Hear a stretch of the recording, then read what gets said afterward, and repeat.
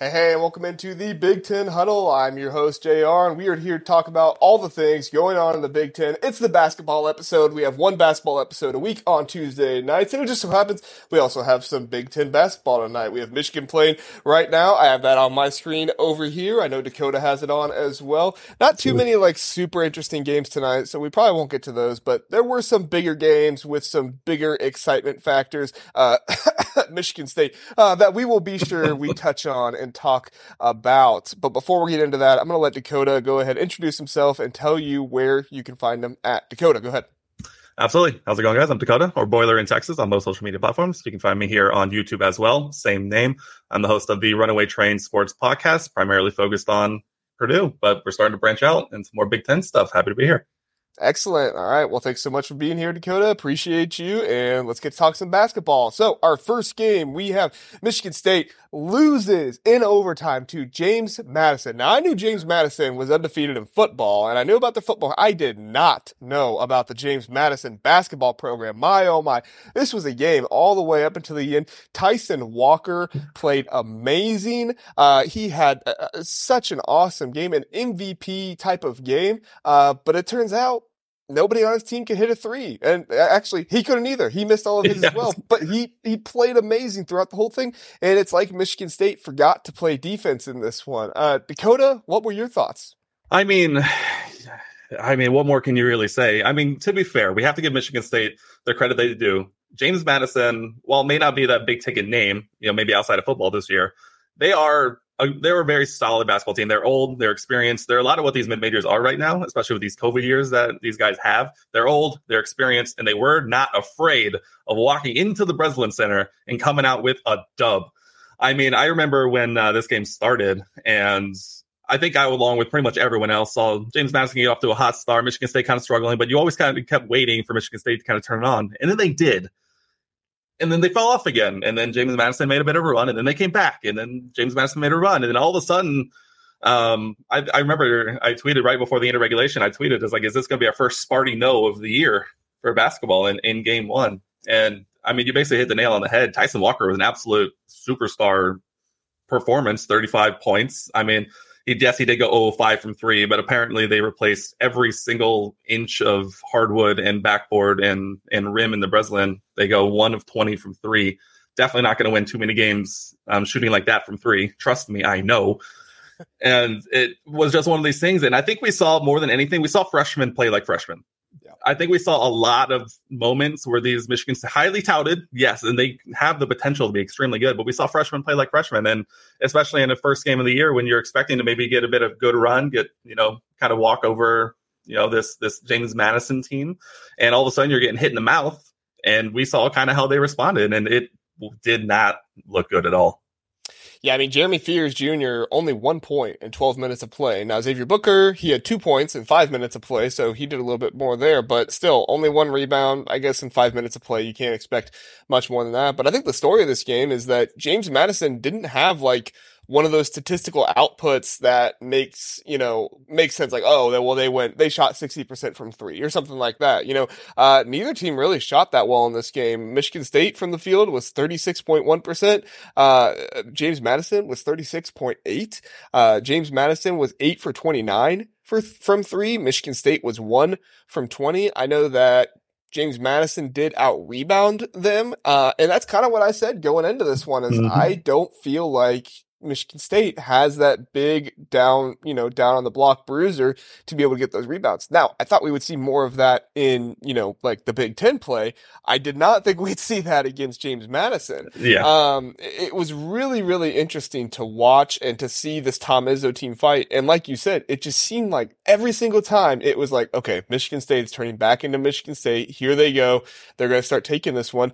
James Madison just hit him in the mouth right back. And it was honestly pretty surprising. What did you think of AJ Hoggard in this one? Oh man, AJ Hoggard got to be having a tough time online before the season starts. He's kind of going on social media being like, "Hey, I am me. Yeah. You're gonna see."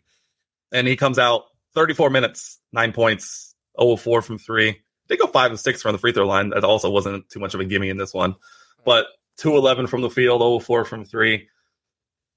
There's going to be a lot of soul searching going on in East Lansing before their next game. But man, this is a tough look for, especially I think more than anything, the old guys like Hogard, like Malik Hall.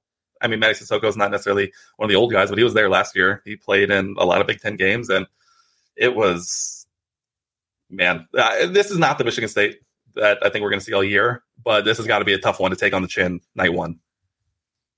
Yeah, I mean, Sissoko averaged 21 minutes per game last year. That's what he got in this one. He 4 points, he averaged 5 points per game. I mean, he basically was who he was a little bit last year. Now he only had 4 rebounds in this game. He averaged 6 last time. But I think the story was, he got into foul trouble with 5 fouls there. Absolutely. You can't get into foul trouble with a team like James Madison. You have to be able to dominate to the point. And he wasn't the only one. Hall had 3 fouls. Akins had 3 fouls. Hogarth had 4 fouls. I mean, the story on this one was that Michigan State just couldn't convert from 3, and they never had that pull away moment where it looked like they were the confident Michigan State. We're the number 4 team in the country, and you're not going to beat us. Which you don't normally see from a Tom Izzo team. Normally a Tom Izzo team is pretty confident. They can do things. But in this one, they just weren't. Anything else in this game you want to touch on before we move on? I mean, I think it's important to say, yes, give Sparty their jabs on Twitter and online, and they definitely deserve it with the performance they put out there. But I mean, these freshmen are insane. Give them a handful of games to kind of get back within themselves, and I think this is not going to be the Michigan State team we see towards the middle of Big Ten play, but definitely it's a surprising result day one. Especially with the slack that the media was giving them with this highly touted recruiting class, Tom Izzo at the helm, and then you just come out and kind of just lay a goose egg. That's a tough one to take, but at this point, you got to take it. Watch them come out and win the Big Ten after. Yeah, I saw a lot of people being like, "Oh, they're going to beat Duke now, aren't they?" It's like, "No, maybe. You never know." That would be so Tom Izzo. It would be. All right, well, Dakota, let's get to your team now. Samford 45, Purdue 98. This one, I think you knew what was going to happen when you saw the tip when it was the 5'9" guy. I'll tell you this: they played it perfectly. One, from a marketing standpoint, I could go on forever talking about that. It was perfect. And then they actually played it perfectly. Zach tips it into the corner of the front court and immediately hit the trap, almost caused a turnover. So I had to give it to him at that point. Obviously, it ended up being a Fletcher Lawyer 3 in the corner, but they nailed the play call for sure. So. Yeah, for sure. I think, obviously Zach Edey's going to get his. Edey is going to be Edey, and Purdue had their assists like they always have. I mean, when you have a guy on the block like Zach Edey, and he's oversized, or not oversized, but he's so much taller than all those other guys. At the end of the day, he's going to get his, and make plays happen, especially against a smaller team like this. But I was concerned a little bit, not too much, but a little bit with some of the turnovers in this game. That's kind of what we've talked about with Purdue, the turnovers. Can the guards take care of the ball? Now, it's kind of misleading 15-15 on the turnovers because, some of the bench players that got in late had some of those turnovers as well. So it wasn't quite as even there. But Braden Smith with 3 turnovers, you'd like to see that just completely nixed. Now, some of that is coming in early, playing your first game. But still, I mean, this is kind of going to be the question. I feel like most of the season, can Purdue overcome these turnovers, and play well enough to really take care of the teams they should? And obviously they did here. Did you have any thoughts about the turnovers though? Turnovers, yeah, there were definitely a handful. And I tell you what, Samford did absolutely wonderful job on their press. They were opportunistic. A lot of the times the turnovers on that pressure, I wouldn't say I would call it a press, but I would say they were definitely pressuring him. Yeah. They absolutely timed it to perfection. Braden Smith looking over the bench, getting a play call or something, and just gets the hand in there perfectly.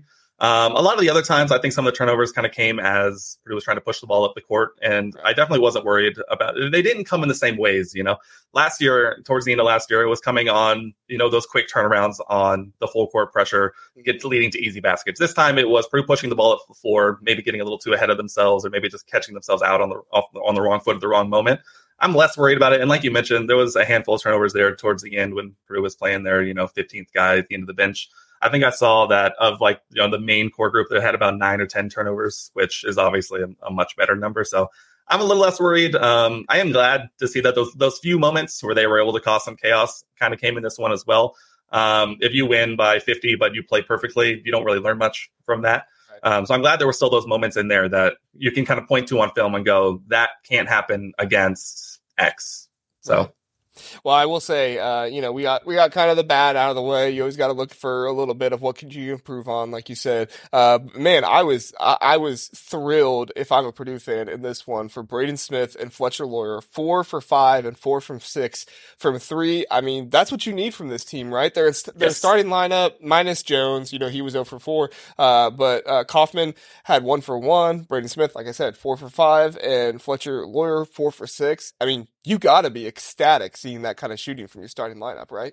I'm never going to turn down seeing us shoot 16 of 29 from 3, 55%. Right. Braden Smith right away hunting his shot, taking that open 3. Fletcher Lawyer that lived in that right corner and had at least 2 or 3 from there. Kaufman went up confidently. Everyone just seemed to, be able to see him go down, which I think exactly what we needed to see. But I think the biggest jump that we saw is those guys taking those shots confidently. I don't want to always hark back to the end of last year, but that's always going to be the comparison we make to this Purdue team, is at the end of last year, you always saw them get those open shots and hesitate, thinking that they need to get the ball down to the National Player of the Year who's going to go for 30 and 20 every night. What we didn't see now is hesitation. They went up confidently, they went up strongly, and they absolutely it rained down early often, and this one was over pretty quickly. So it was absolutely what you needed to see game one. Yeah, and I mean, honestly, you look at it, and Zach Edey, only 20 minutes of play, 16 points, 11 rebounds. Like, ho-hum. He is going to be another 30 and 20 every single game, it seems like. I know, the level of opponent, I know, but still, like, the dude is just absolutely dominant. I feel like he's going to win National Player of the Year. I just don't see any way anybody else can unless somebody gets out there and just does something amazing. Because at the end of the day, he is just unguardable, unbox-outable, whatever you want to call it. Choose your words. And yeah, I mean, you exactly nailed it. I think he had 2 points in the first half, but that's when Samford was doing the strategy everyone employed at the end of last year. Again, harkening back. Yeah. Where they were going to put 2 or 3 guys on Zach and force us to beat them from the outside, in which we forced them to come back out. And you see in the second half, he goes for 14 and 7 rebounds and a couple more blocks. And you can see the pieces. And Zach if you're going to get 16 and 11 from Zach on a about a slow night, if you can call it that, from him, I mean, I'm never going to turn that down. And I don't think any other Purdue fan would either. I was going to say 16-11 slow night. It's like, oh, well, Zach, I was just talking to somebody earlier today. They were talking about Bob Knight, which, prayers for Bob Knight's family. Mm-hmm. Obviously, I don't think we talked about that. Oh, we did talk about it in one episode, but so sad to hear his passing. But we were remembering Bob Knight. We were talking about how one of the Olympic Games, the USA team was just absolutely demolishing the other team at halftime. And Bob Knight gets into the locker room and he looks at Michael Jordan straight in the face and he says, "You need to set more screens." It's like the dude's got like 20 plus points, tons of assists. I mean, he's out there balling, and you come to the locker room. You need to set more screens. I just imagine Matt Painter like going to the locker room, like, what can I say to this kid? To get him to. I mean, what do you say at that point? It's one of those ultimate luxuries that I think any team would kill for, of just having this guy out there that you can just put on the block. And if they don't put 2 or 3 guys around him, he's getting 2 points every time. It's ridiculous. And I fully admit that it's ridiculous, but I'm not going to say no to taking advantage of it.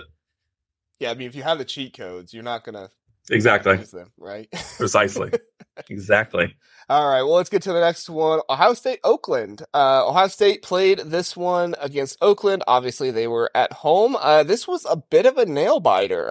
In the first half, Ohio State was down 35-34 to Oakland. Took them a little while to get going. I will say, at the end of the day, Zed Key, who did not start, he probably had the best game of anybody, if I remember correctly. He had 17 points. He had how many rebounds? I'm looking at here. 8 rebounds. That's right. I knew he almost had a double-double. I think the story in this game was how happy Ohio State fans have to be with Scotty Middleton. Scotty Middleton coming in, playing good defense. I wouldn't say it's the best defense in the world, but he played good defense, had a steal, 13 points, 2 for 4 from behind the arc. I would just like to harken back to our very first basketball episode when I had, said that Scotty Middleton's probably going to be one of the top 2 freshmen in the Big Ten this year. Again, I know who the opponent is, but it was really, really nice for Ohio State fans to see Scotty Middleton get out there, play well. And then the guard duo for Ohio State, I think the guard duo for Ohio State played better than the Michigan State duo did for them. Even though Tyson Walker had an amazing game, you still had Bruce Thornton and Roddy Gale, both with 17 points, 4 turnovers combined. So not what you want to see there, but still 7 assists.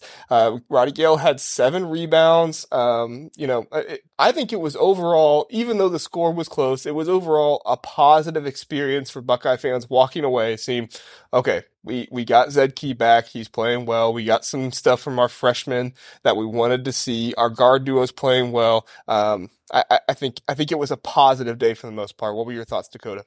Yeah, I mean, I think that's this is one of those games where you may kind of lament it in the moment, considering the level of competition, in which I want to take a quick aside. The level of competition comment I always find funny because you can give people the pass for the level of competition for scoring, doing well. But I very rarely see people really go the other way if you really struggle against the competition. I mean, these guys go out and they play ball. I mean, yes, some teams might be rated higher than others, but these guys just want to go out there and play ball. And so, yeah, you guys got pushed. That's going to happen. You guys got to continue to gel, get these young guys going. Like you said, they had very positive performances. I think my biggest takeaway from this game is how happy Buckeye fans must be to see Zed Key back. I mean, especially after last year, I feel like you guys really missed him down the stretch last year. To see him come in, get 17, 7 of 9 from the free throw line, 5 of 7 from the floor, 8 rebounds. I mean, that's a very solid performance coming off of it. And this is going to be one of those things where I think Ohio State's going to kind of have to gain that momentum through the beginning part of the season. Just like kind of apparently like a lot of Big Ten teams, that you're going to take the win. You're going to take the kind of like what we talked about with the Purdue games. Like you're going to take the good with the bad. You're going to focus on the bad, and you're going to focus a little bit on the good, and just kind of move on to the next game. And I think these next couple of results will be where you really see the fruits of this one.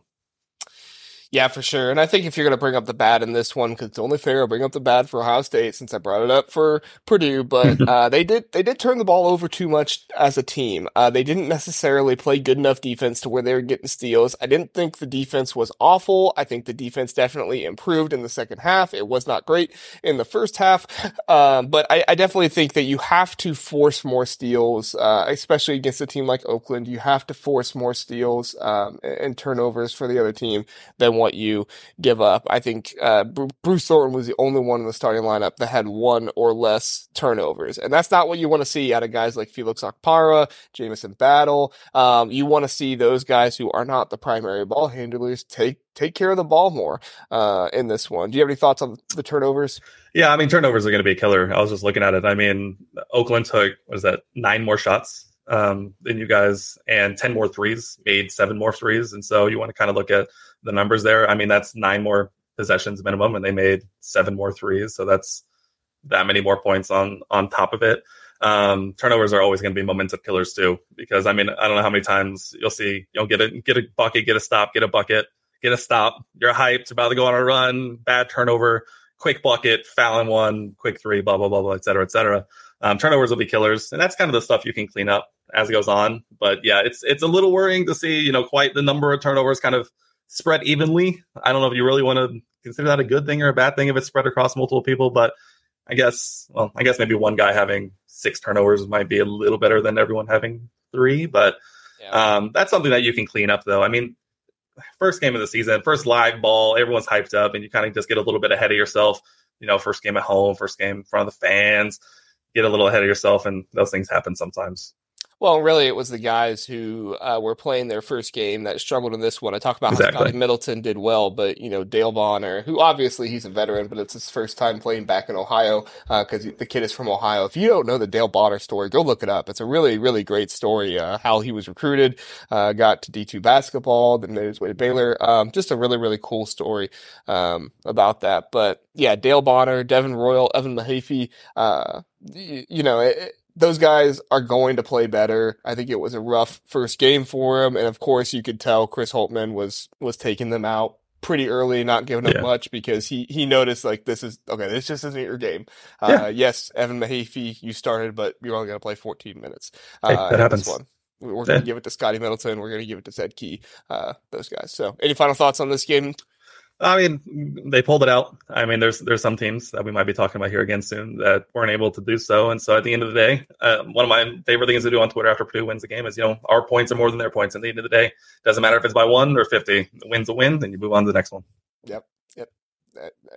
Exactly true. All right, we are going to talk about a team that lost in this one. Rutgers falls to Princeton, 61-68. I would like to point out, if you have forgotten, Princeton was a Sweet 16 team last I was going to bring that up too. Let's not forget, Princeton's it's not old Princeton. This is new Princeton. And I believe they still have the same coach, right?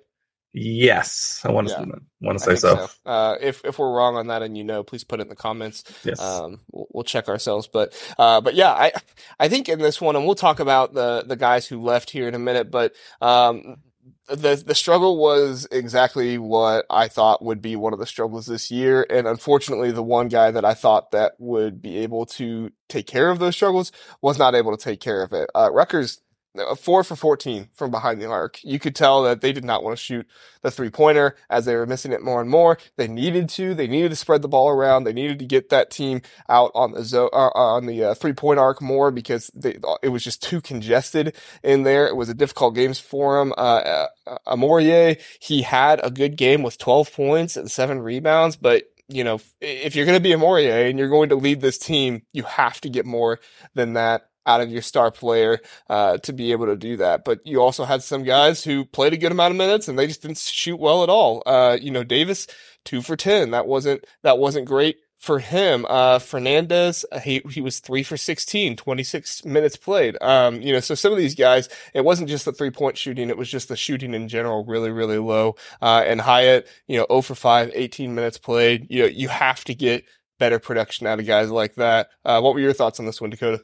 Yeah, I mean, you pretty much hit the nail on the head. You got to have some more production from the outside. I mean, Murray's going to be the guy for them this year. I mean, he's getting hyped up as like first team All Big Ten. And you definitely can see it. The guy's a freak athlete. I mean, the dude is long and can move in ways that I only dream I could. But if you don't have that outside production, or even if you're just not willing to take them, I mean, even Princeton, I guess Princeton shot 45%. They went 9 of 20. They quote unquote only took 20, but at least they hit 20. Only taking 14. I mean, even a bad shooting team, I think probably needs to be getting up at least 17, 18 threes in a game, at least just to keep the defense honest, or at least make them think about it. Because once you allow them to sag back into the lane, just clog things up, really ugly it up, that's when you can kind of get in a lot of trouble, especially if you just don't have the production to pull them back out. I mean, Murray had a great game, like you said, 12 points, 7 boards, 4 blocks. I mean, he got his. Sure, you probably like to see him up that 6 of 12 field goal shooting, but I mean, at the end of the day, I'm sure he was getting hounded all night down in the paint, and so. But you also got to give a lot of credit to Princeton. I mean, there's a neutral site game against in-state head-to-head, which we do love. We love the good in-state head-to-head. But Princeton, they came out and they executed, and they got a dub. And Rutgers had a lot of soul searching to do this year, especially with the guys they lost. Segue. And then, but I mean, this just feels like this Rutgers team, this Rutgers program, where they'll have those old guys come in and they'll be very good for a year, and then the next year they might struggle to kind of figure out who they're going to be with this new roster. And so, I think time will tell with them. Yeah, for sure. And I do want to point out some of these Princeton players because some of them did return from last year. And the starting lineup played a good amount of minutes. They had 3 different players on the starting lineup who played over 35 minutes. But that Matt Alaco, I think I'm pronouncing his last name right, from Hilliard, Ohio, dude had 21 points. And I did have 4 turnovers, but still 9 rebounds, 21 points. I mean, the dude was out there. He was just balling. He was having a really good game. And Caden Pierce, the 6'7" forward, managed to get 15 rebounds, especially down there with Cliff Poirier. Mm-hmm. I mean, that's huge. That is 6 offensive rebounds in this game. I think that was just kind of that's a backbreaker. one of the main things that turned this game in Princeton's favor and made that happen. So, and hey, I'm from Hilliard, Ohio, so I like to see Matt Alaco. Hey. I have no idea who he is. I never went to high school with him or anything. He's obviously much younger than me, but hey, I like to see a guy from Hilliard, Represent. Ohio, where I'm from. Absolutely. I get it.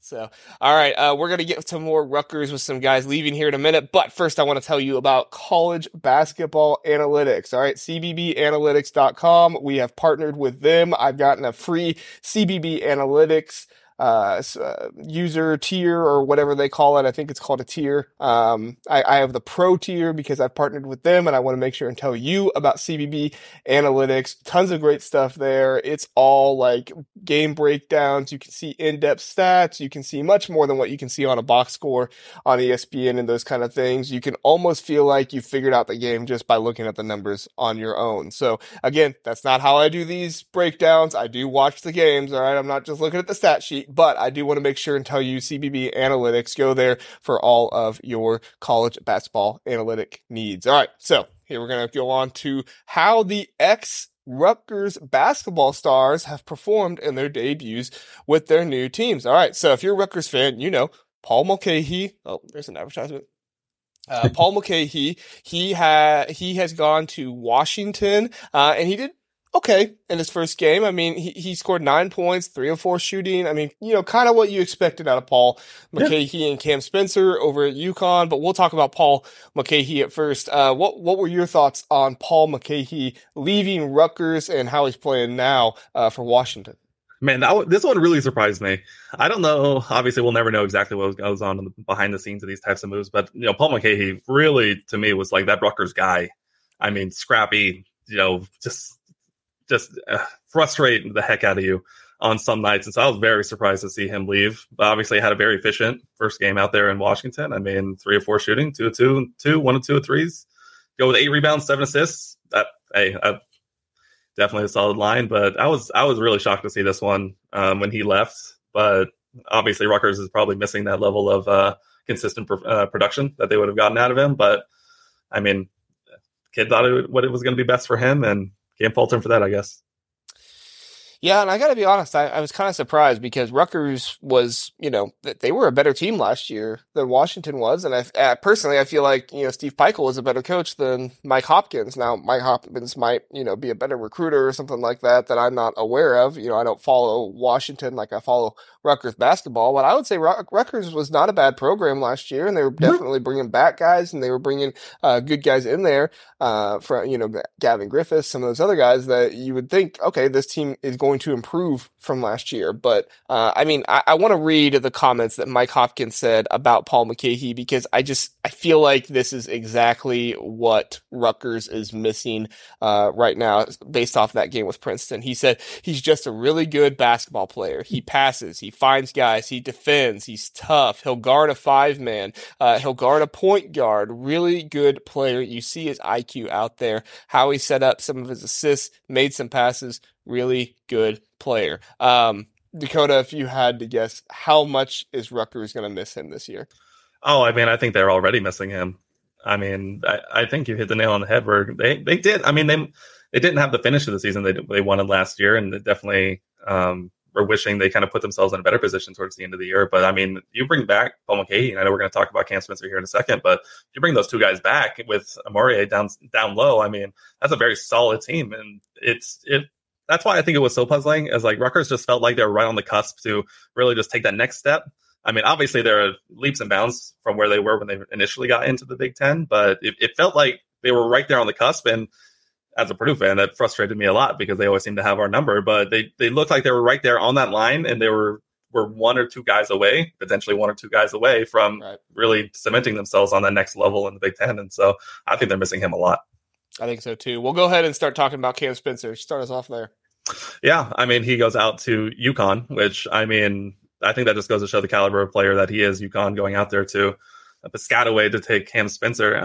He had 8 points, 2 of 3 shooting, 0 of 2 on 2s, but 2 of 2 on 3s, 2 of 2 from the stripe, 5 assists, a board, a steal. I mean, that's a very solid opening line. Obviously, I don't think UConn was struggling too much against Northern Arizona. They end up winning 95-52, but I mean, that's a very solid outing, but I'm sure a lot of guys got minutes, and it'll be interesting to see kind of how he evolves in that team. Obviously, UConn has some pretty decent expectations this year, so to see what a Rutgers transfer can kind of cement himself in the lineup and rotation, see where he can carve out space for himself. It'll be interesting to follow. I mean, he was a very good player as well, and I mean, to go out there to UConn, make an impact, even if it's just 8 points on a pretty efficient shooting, I think that's good for him. I mean, that's a good spot.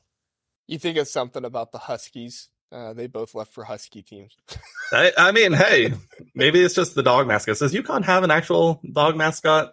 I don't know. I don't know if they do. I know Washington does, but yeah, I guess UConn maybe not. But it's hard to it's hard to ignore the allure of the reigning national champs. Yeah, it's like they went completely opposite ends of the country. They really did. They really did. Both found themselves at Husky programs. Yeah. For sure. I think Dan Hurley got a really, really good guy here. Now, I'm always skeptical about a guy who transfers and then transfers right away afterward. I forget where he was at before Rutgers, but he transferred to Rutgers, had an impact there. I was surprised, like with Paul McKay, maybe not as surprised, but still surprised that he left that program and went on to UConn. But UConn they just won the national championship. You can't blame a guy if he has the opportunity to go play for the former national championship team or the reigning national championship team. And they say, hey, you're going to be a key part of this team and you're going to make a difference. I mean, 8 points in this one. Like you said, 2 or 3 from 3-point shooting. You can't really turn that down. I think he found himself a team that he's going to be able to win with. And it's really, really good. Now there's 2 other guys, Dean Reber, who went to Charlotte. He didn't do much in their game. Jalen Miller, who went to Oral Roberts. He did have 8 points, in their game. So, those 2 as well. But I think the 2 biggest ones are Cam Spencer and Paul McKay. Do you think that Rutgers fans kind of need to adjust their expectations this season without these guys? Yeah, maybe, I don't know if I would say, adjust based on this result against Princeton. I think they definitely had to readjust once the news kind of came out that they were leaving.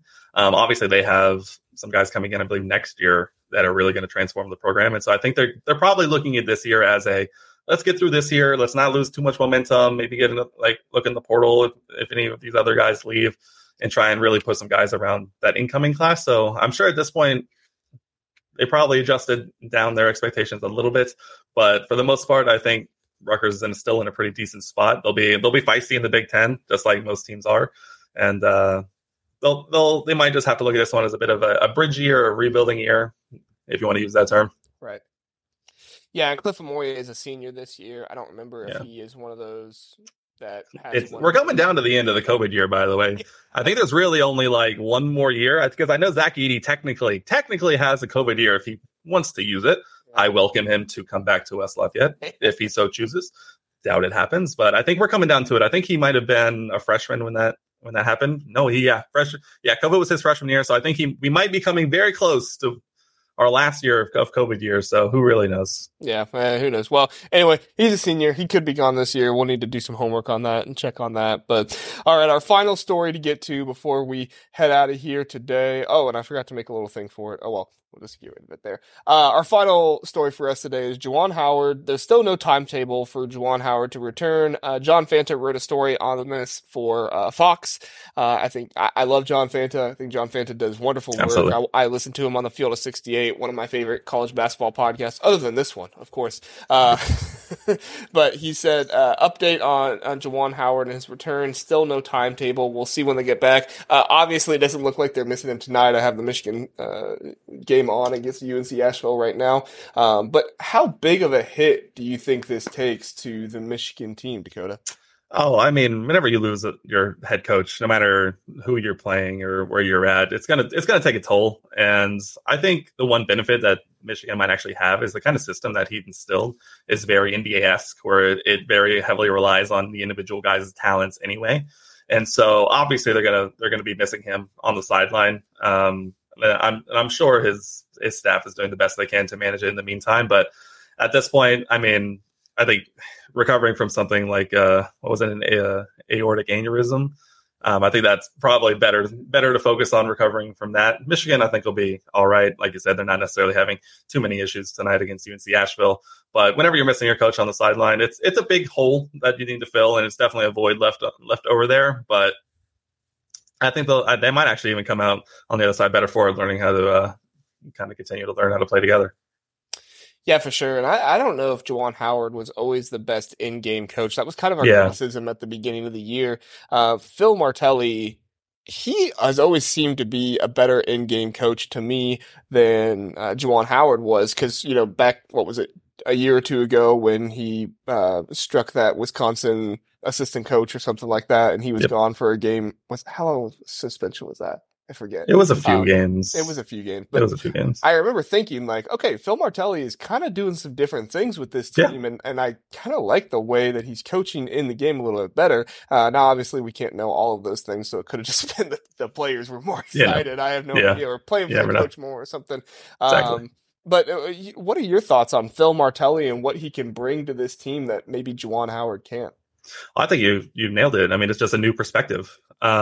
I kind of mentioned it at the top of the segment that I think Juwan Howard's kind of philosophy when it comes to running offense is kind of like let guys play their game, play a little bit more of an individualistic style. And Phil Martelli might be able to come in and it's still maybe just a little bit of structure. I think that might have been one of the things that kind of has hurt Michigan over the last few years is like you want a little bit of structure in there. You want to be able to have some stuff that you can always go back to. And I think Phil Martelli especially definitely has the capability to instill that kind of stuff. And at minimum, just kind of put that little bit of rigor into the program, especially when they, as a program, kind of relied a lot on the transfer portal. So you're getting guys in for a year or two and you're having to constantly, gel new guys in. So I think it could be actually a really welcome opportunity for him to, kind of step in and get those guys together.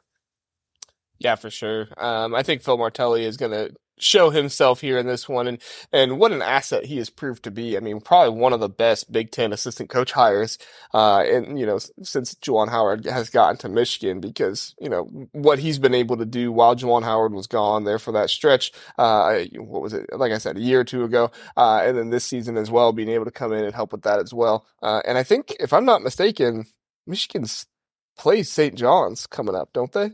Let me pull up Michigan's schedule. I have it right here. It's Monday. Yes, St. John's, which Phil Martelli, I believe that's where he coached from. So, I think it was. So that'll be an interesting game for sure. 6:30 on FS1. All right. Yes. No Big Ten. Perfect. On this. Yes. No Big Ten Plus. Thank God it's at St. John's. No, that'll be a really fun one to watch.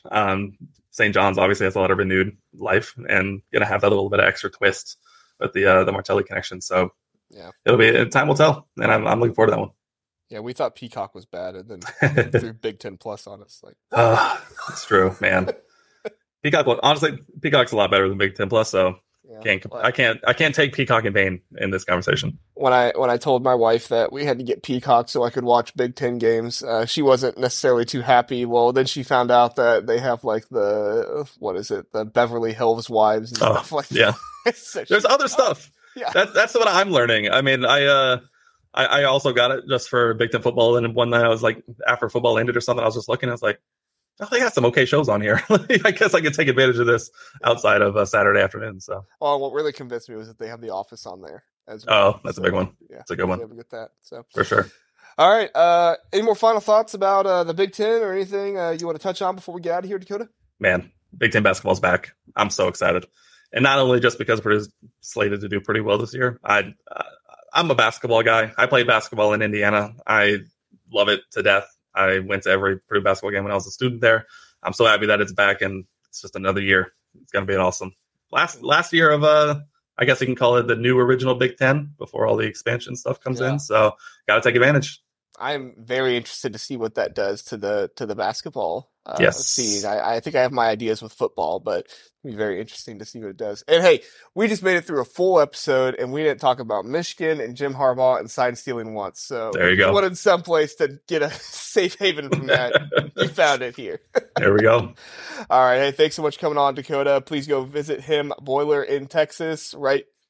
Yep. Nailed it. Boiler in Texas. Go visit him there. Appreciate Dakota coming on. Have a great night. See you, everyone.